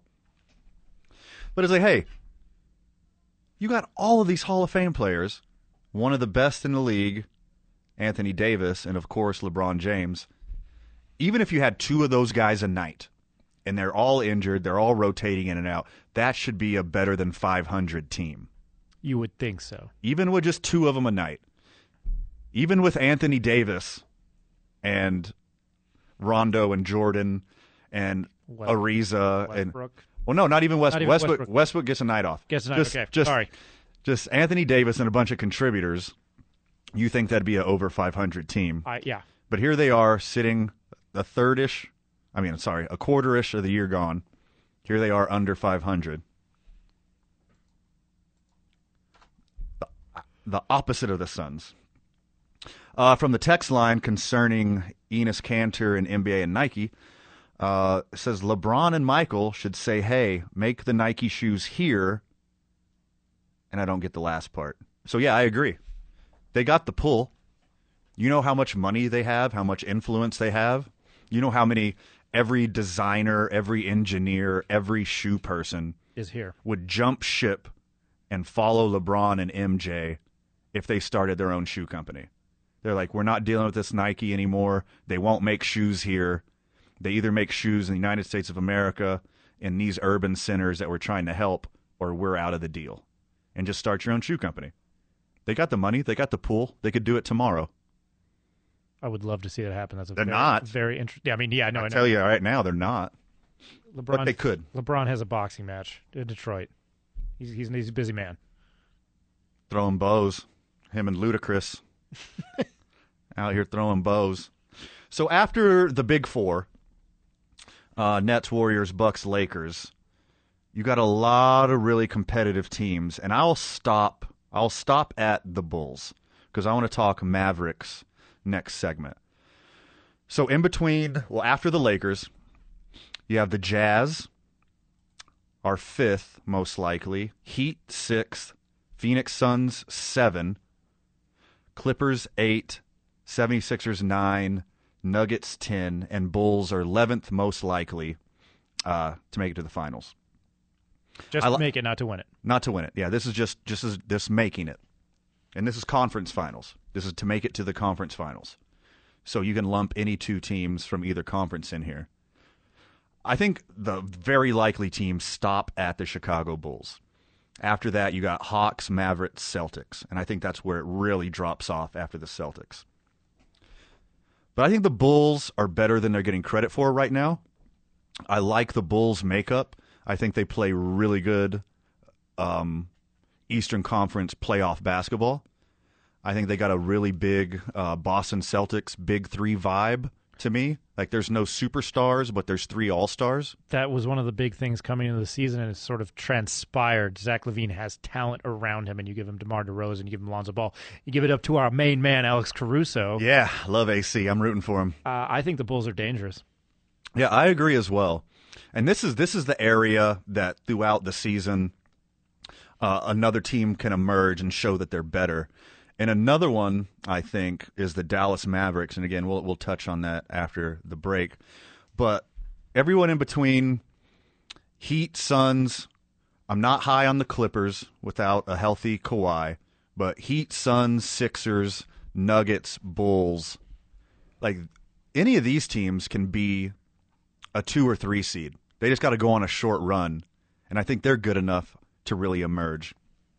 And it's hard to really gauge because on paper, you obviously got the Brooklyn Nets who, if they get Kyrie back once the country opens up or whatever, or they change their rules specifically for this weird flat earther, if they get Kyrie back... Which I wouldn't be surprised if that happens. It'll happen eventually, right? Like, eventually. And Canada is going oppo. I don't know if you saw this story, but Canada is not letting anyone into their country who cannot prove that they are vaccinated. And that includes professional athletes. That includes contractors. That includes people who are traveling to the country who already have work visas, et cetera, et cetera. No one can enter Canada. I think starting was it the 15th. So we're already a week into it. Good for them, eh? Yeah. Sorry. Oh, sorry. You can't come into our country. So sorry. Oh, you play basketball, you say. Oh, sorry. You can't come in here. Oh, you're going to get us all sick, partner. Can't do that. Oh, you want to play on Toronto? Oh, I don't think so. Show me your vaccination card. Can you tell us what it's all about again? Phoenix Suns, winners of 13 in a row, made a lot of noise the last 2 years. The timeless Chris Paul is leading a very talented young team. There's a lot to be excited about in Phoenix. You following this team, Ryan? I like Phoenix a lot. If I had to, I'm going to sound like this guy. If I had a Western Conference team, probably be the Suns. I've always been a Chris Paul honk. I'm all about him since his days at Wake Forest. I think he's one of the best point guards of all time. I think he's number 2, right? Yeah, personal preference. Sure. Yeah, but yeah, you're right there. I like Devin Booker. I know they need to figure out what they're doing with DeAndre Ayton. I think the ownership, obviously, they have off the court stuff, but they kind of bungled that situation. I think he's a very suitable big man. I know he got owned by Giannis in the finals. They are fun to watch, and I'm glad they've turned around this 1-3 start. And I'm going to give you a stupid reason why I hate the Warriors. And it involves a female, but anybody that can, it's like me in Dallas. If anybody can beat Dallas, I'm happy. So if anybody can beat the Warriors, I'll be happy. Okay. Is this not a reason we could talk about on air? No, it's a reason to talk about on air, but I'm not going to delve into it. Okay, smart move. All right, more NBA talk when we get back. You're listening to 2 Men On 95.9 FM and AM 610, the Sports Animal. Welcome back to Dave & Buster's Presents 2 Men On. We are live from the John Lopez Real Estate and Coldwell Banker Legacy Studio. We're powered by New Mexico Pinon Coffee. We play on Team I-9 Sports, and we get our sweat on at the YMCA. And I encourage you to find your why. Talking more NBA, Kristaps Porzingis is back. The do-it-all 7-footer is playing some really good basketball again. He got his personal drama out of the way. He got his injury out of the way. And he has been playing at an MVP level the past 10 games. And if Porzingis is playing like peak Porzingis and Luka is playing like Luka, that might be the best 1-2 in the league. I won't argue against that. And the Mavericks are one of my dark horse, really good teams. Because the way the Mavericks are set up, they don't need a big 3. They need a big 2 and a bunch of contributors. Because you got, technically, Luka is the starting point guard. He's the one that handles the ball. The offense goes through him. But they got 2 other good point guards that can handle the ball, and you could go small, air quotes, small, with Luka and Kristaps and take out your center, either Powell or Kleber. But Luka and Kristaps together is a deadly combo if they're both healthy and they're both getting good contributions from the rest of the team. The way the standings shake out right now, the Mavericks are 10-7, which puts them in 4th in the West. It's early. It can go any way. But I really think it's going to be Warriors-Suns 1-2 at the end of the year, and you're going to see Dallas and the Lakers are going to climb up the pecking order in the West. We already talked about Golden State. They're 15-2. They're very good. We already talked about Phoenix. They've won 13 in a row. They're good. Besides those two, who do you like out of the West? I think you have to include Dallas. I wonder what Kawhi Leonard will be with the Clippers. But there's no argument for me on this with you. I think the Mavericks are a quality foe for the Suns or the Warriors in the postseason. They've got great shooting guards in Tim Hardaway Jr. He's a veteran. Josh Green is in his second year. He's pretty good. And Dorian Finney-Smith is their power forward who has established himself as a pretty crafty veteran. This is a team, and if you're going to get Reggie Bullock back healthy, I like this team. They are much more talented, I think, than the just casual eye test. And I'm happy to see Porzingis play well. Again, his time in New York with said New York Knicks fans we thought he was the unicorn or the second coming, and that wasn't the case. But I'm sort of glad he's found a home with Doncic there in Dallas. And that was really ballsy of Mark Cuban with Porzingis's health history and what's been going on with him off the court, because there are some alleged allegations against him that I don't really want to go into because we ain't got that much time to talk about it right now. But apparently he wasn't the greatest guy to one person one time, allegedly. I don't think it's been settled yet, actually, but every time I watch the Mavericks, Doncic gets doubled up a lot. So there's a lot of double teams, and that opens up the Mavericks' offense, and that's where Porzingis has been pretty good at. Exactly. And Cuban, knowing the potential, because Dallas isn't going to attract all the big-name free agents. That's going to be your New Yorks. That's going to be your L.A.s. And then you got to hope, if you're in the middle of the country, that you're going to attract some good free agents. But usually these mid-level teams, these mid-country teams, even though Dallas, obviously it's a huge city, it's a big market, they don't get a lot of big free agents. So Cuban and the rest of the Mavericks organization seeing that potential in Porzingis, that if he gets his mind right, if he gets his body right, he can do a lot of damage on the basketball court. And that's what you're seeing right now. So Porzingis, I mean, he's 7'3", and he can play like a point guard. This is very impressive. And he looks a little beefier. He looks a little stronger, a little sturdier. He definitely looks like he put on some pounds. He's not the twig that he was in New York. But I did love what Cuban said, quote, "Why would I do that at all?" End quote, in regards to the Kristaps Porzingis trade rumors. I mean, I love Mark Cuban. He's very candid and he's very open. So I think that's a very good quote. And he said that it would put the team further behind. I don't know why you would get rid of anybody who has such potential. Sure. Yeah, obviously, Warriors Sun on top. A healthy Lakers team is going to be on top. The Jazz are a very solid team. But Dallas is the only team besides those big three that I can see emerging. I don't trust the Clippers without a healthy Kawhi. When they get him back later in the year, if they even get him back, who knows what he's going to be like. I don't see the Trailblazers do anything unless Dame gets some more help. If they get a flashy middle-of-the-season trade for another piece to take the heat off of Damian Lillard, maybe. Another team that I would love, and I haven't watched them enough this year, but I've seen a lot of highlights, is Ja Morant and the Grizzlies. I think they might be a piece or two away from being a Golden State or Phoenix this year. I like Dylan Brooks. He was out of Oregon. I loved his career there. I mean, Ja's he's next level. He's next level. Yeah. He's definitely a superstar. He was in college. I loved him at Marquette, but I think I would love to see that team take another leap. But again, it's this whole market talk comes up.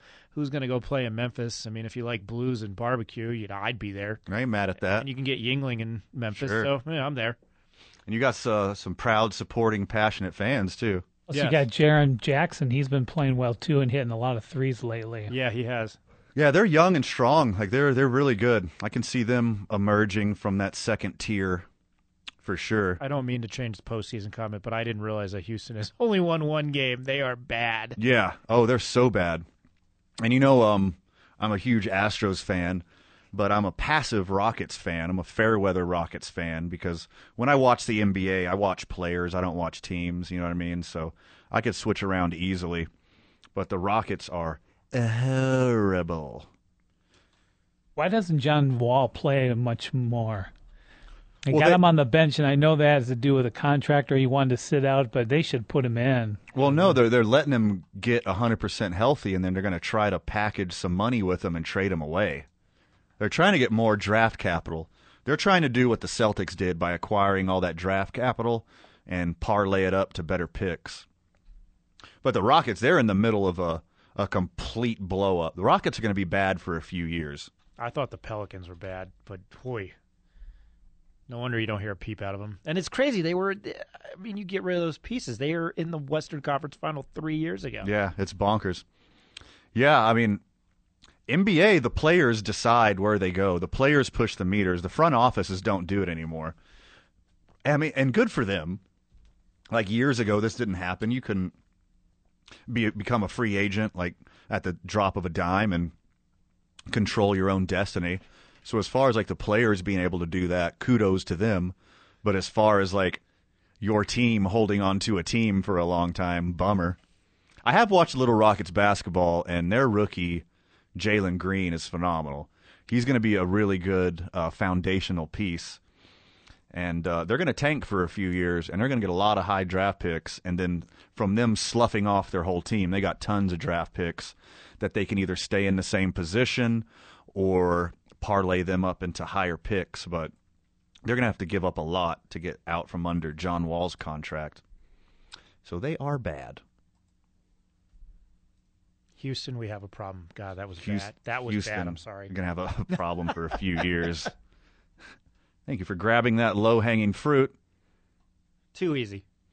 When we come back, we're doing MLB Hot Stove, and then the last segment, we're doing the Varsity of Thanksgiving food. So last segment, we're talking Thanksgiving.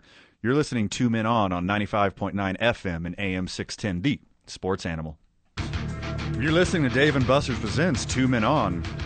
We're live from the John Lopez Real Estate and Coldwell Banker Legacy Studio. We're powered by Mexico Pinon Coffee. We play on Team I-9 Sports, and we get our sweat on at the YMCA. Talking some MLB, talking some hot stove. And I'm going to kick it off to you, Ryan, because we're going to talk about your Mets. Good luck with that, right? It's very Mets that they got played by an agent in regards to Steven Matz. So, yeah, it's hot stove's off to a good start for the Mets. Surprise, surprise, the dumpster fire of the Mets organization is upset that things didn't go their own way when it was completely their fault. And I love the fact that Steve Cohen's tweeting about it. Yeah. So, I live in the land of Dallas Cowboy fans, and I guess somehow, some way, the Mets don't have the, and I know what I'm saying here, 5 Super Bowl wins, but championships. But they're sure acting like they're the king of the hill. Like they're 500 ball. They've got some talent. It's not like they haven't been to a World Series in forever. It's been 6 years, going on 7 years. But this is just very Mets-esque that you get played by an agent. And Steven Matz is he's a Long Island kid. Yeah. And I'm surprised he didn't want to come back. But, yeah, when you're going to get offered 4 years and $44 million, yeah, I'll go. I mean, so when Steve Cohen, the owner of the Mets, shows frustration about the negotiations for lefty free agent Steven Matz, he ended up signing a 4-year deal for $44 million going to the Cardinals. I guess Steve Cohen was under the impression that the agent was going to circle back around and ask him one more time if he could beat this offer, and apparently Steven Matz and his agent just accepted the Cardinals' offer. That's business, isn't it? Wah, I'm a billionaire. I ruined this team. So what? Grow up. Grow up, Steve. I guess you could say he's not going to. This is your fault. This is your fault. A guy who's from Long Island, who's been on your team, just runs away from you, doesn't give you a chance for a final offer. Don't blame this on the agent. This is on you and your organization, Steve. His tweet this morning is so great, and I quote, "I'm not happy this morning. I've never seen such unprofessional behavior exhibited by a player's agent. I guess words and promises don't matter." End quote. And I just rolled out of bed of this giant pile of money, and boy, were my feelings hurt that the agent didn't call me. Wah. Grow up. It's business. I see this. I keep saying that everyone loves New York, right? I would prefer the beach over the city, but that's just me. Look, everyone wants to play where the lights are the brightest, right? And that's New York City. And if you can't be a Yankee, you're going to want to be a Met. The Mets have the richest owner in baseball. And they are just so dysfunctional. They can't keep a functioning general manager, and they can't keep their team happy. For somebody who worked out of Manhattan, doing freelance work, to me, it's not all cracked up to be.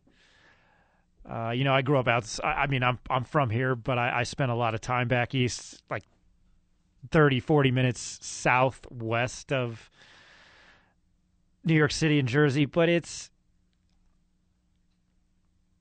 like they can't even get a general manager. It boggles my mind. And I will say this, though, Citi Field is a much nicer, and I'm not saying this as a biased Mets fan, Citi Field is a much nicer ballpark than new Yankee Stadium. And hear me out again. Citi Field, where the Mets play in Queens, is a much better ballpark than new Yankee Stadium in the Bronx. I'm not trashing old Yankee Stadium. New Yankee Stadium is like a shopping mall or it's a baseball stadium where you drag a business partner or you drag a girlfriend or a wife, and it's like, blah. Yeah, it's boring. It's boring. It's boring, and it's too commercial, and it's nothing like the vibe of the Yankees or New York City there. You're right, it's a shopping mall where they play baseball. The Texas Rangers are rumored to have interest in not only free agent right-hander John Gray, but also Cincinnati Reds pitcher Sonny Gray. If they get both Grays, it's not black or white. Can you have like a throwback jersey day and you wear the Negro League Grays since two of your players are named Gray? That would be fantastic. I think that's what they have to do. So if we'll stay on your Mets, It's me sipping a cup of coffee. The dog. This is fine. It's where Scherzer's going anyhow. Just beat this dead tight. horse. I know the Mets are going to make a splash or two. They'll spend a lot of money, but can they get enough pieces together to be competitive again? I would love them to see I would love if they became the Chicago Mets and just sign Chris Bryant to third base and keep Javi Baez. I love Javi Baez. He was a bit of a spark when they traded him, when they were sort of in the lead of the NL East or in the wild card hunt. I don't if you could really call that. I mean, look at the Braves. They go on and win the World Series, but from the East. Well, Javi Baez looked like a different player after he got traded to the Mets. He did, and I hope that he will stay. And he said he loved it. I mean, him and Francisco Lindor are from Puerto Rico. Literal best friends. And they're best They want to play together. They want to play middle infield together. So I would love to continue to see. I want a full season of that. Yeah, if the Mets get Javi Baez, if the Mets get, they lost 4. They lost Matz. So they definitely need to make a couple splashes with their starting rotation. You talk about it's so sad to see all of the awards given out this past week or two, and Jacob deGrom no mention for how he started the year, because it was the dominance was insanity. Yeah, deGrom got Cy Young votes, even with his limited sample size. Even if being hurt and missing half the year, he still got Cy Young votes. So obviously the respect was there. But Texas has a good chance of making a splash, and Dodger fan out there, I'm sorry that you're about to hear this, but Clayton Kershaw might go to the Rangers. If he doesn't sign a team-friendly deal with the Dodgers and he wants to be a free agent and get that money, if him and the Dodgers have a breakup, the only landing spot for Kershaw I can see is the Texas Rangers. He's from there. He used to be a fan of them growing up. Like, childhood Clayton Kershaw, I mean, that's the best option besides staying with the Dodgers, right? I mean, he was best friends with Matthew Stafford, and now they're both in L.A. Maybe he doesn't want to part that. But, yeah, I think they're from outside Austin. I know it's Texas, and again, didn't do my homework, but it's I was unaware of that, but I could see that happening. I know he's a Texas boy, so that would be I mean, he's only like 33, 30. He's like my age, but he's an old man in baseball terms. Like his arm and he's had such an established career. I think seeing him in anything other than a Dodgers uniform, it would be awkward.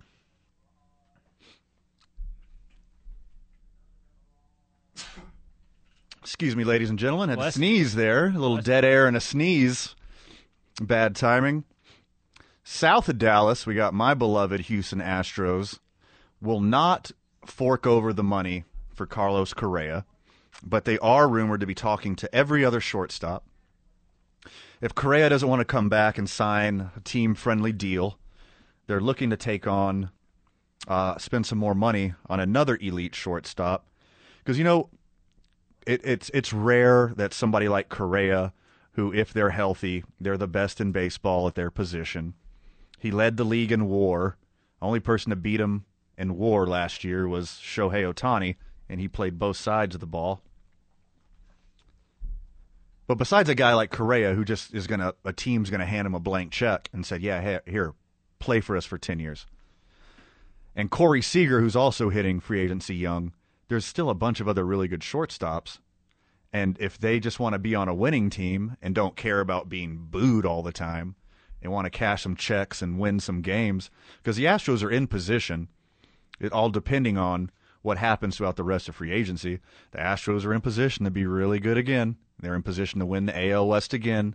They're going to be right back in the playoffs next year. So a team that wants to win is going to be willing to go there. And you still have Dusty Baker as a manager. I mean, I can't see. Blech.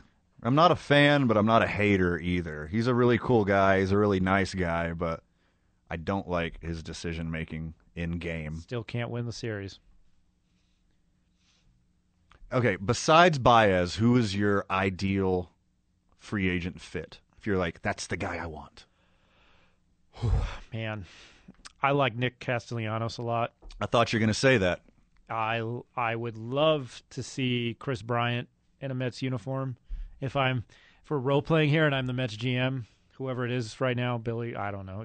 Nobody wants to go there. I like Nick Castellanos.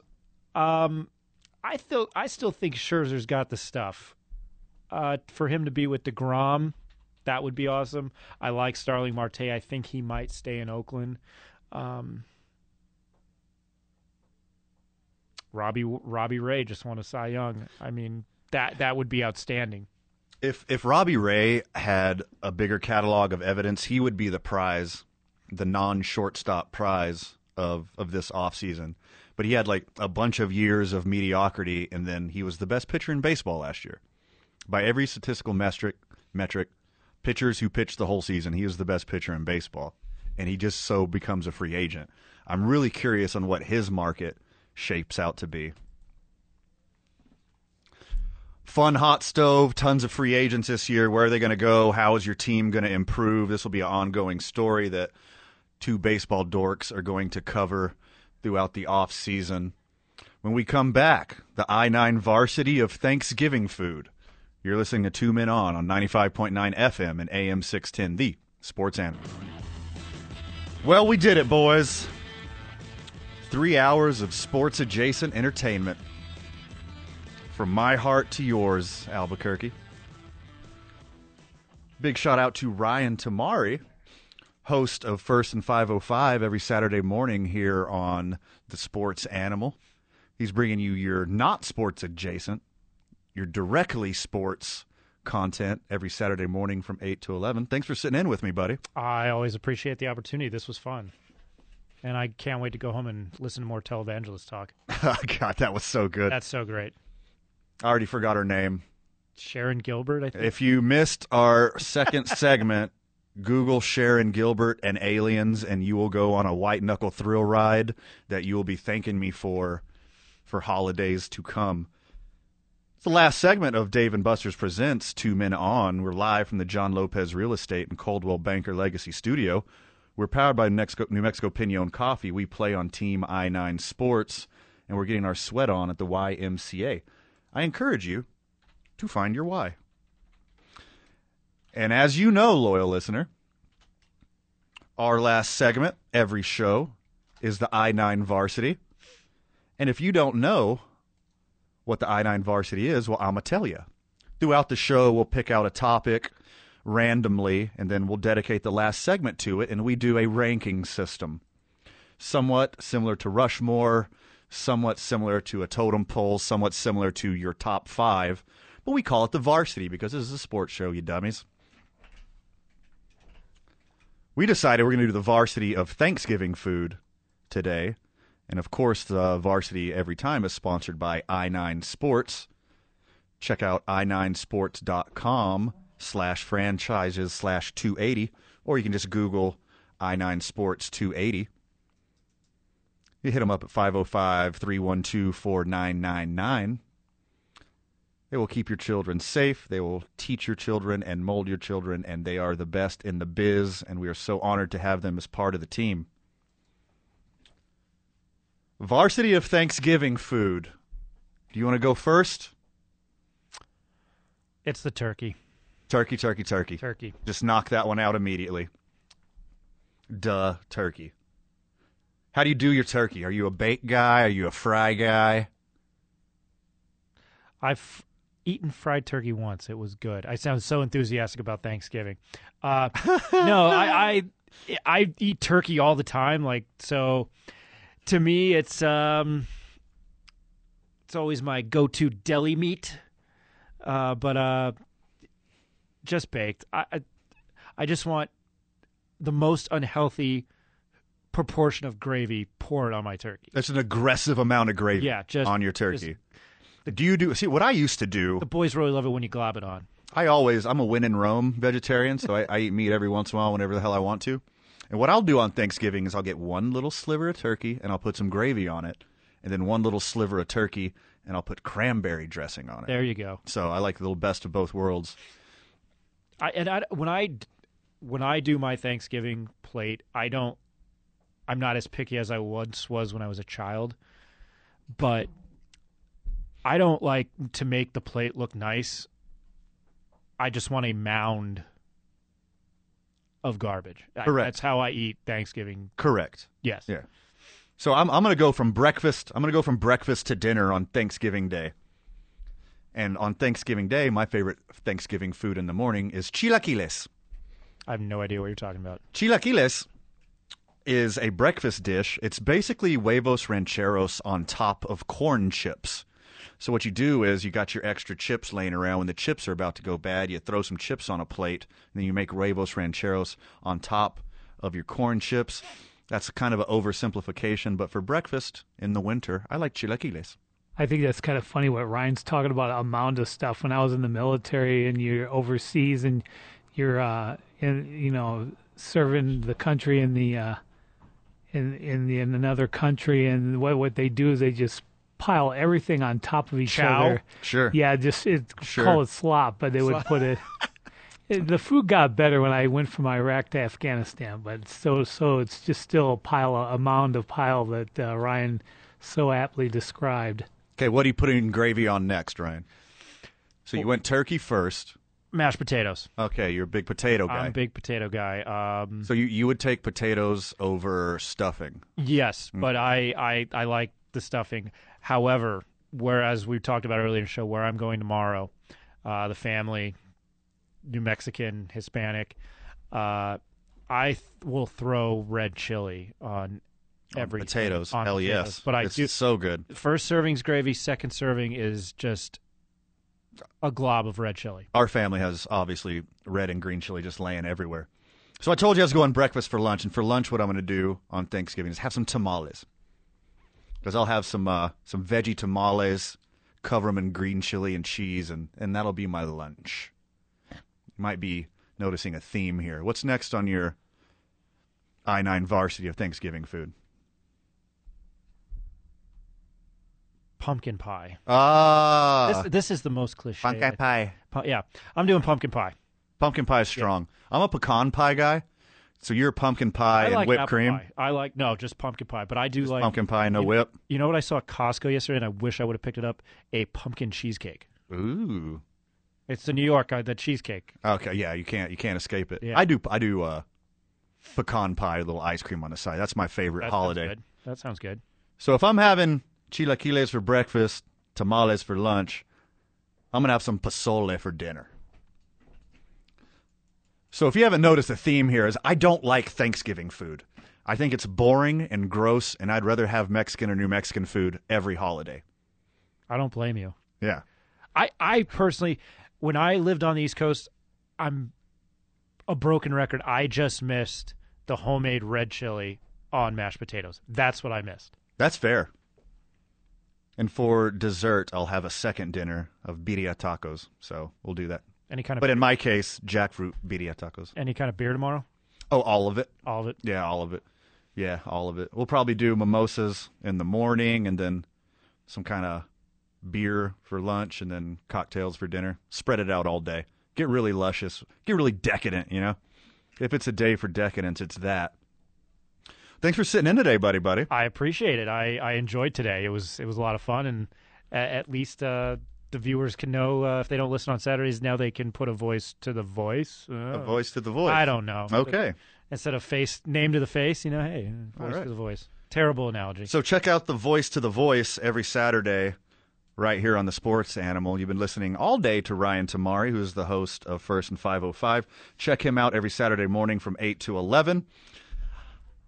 Of course, I am Van Nunley, one half of the show Two Men On. Fred Slow will be back from vacation next week, and he'll be giving you your quality sports-adjacent content Monday through Friday from 4 o'clock to 7 o'clock. Happy Thanksgiving, Albuquerque. I hope you have an amazing time with your friends and family. Have as much fun as absolutely possible. Stay safe out there. You've been listening to Two Men On 95.9 FM and AM 610, the Sports Animal.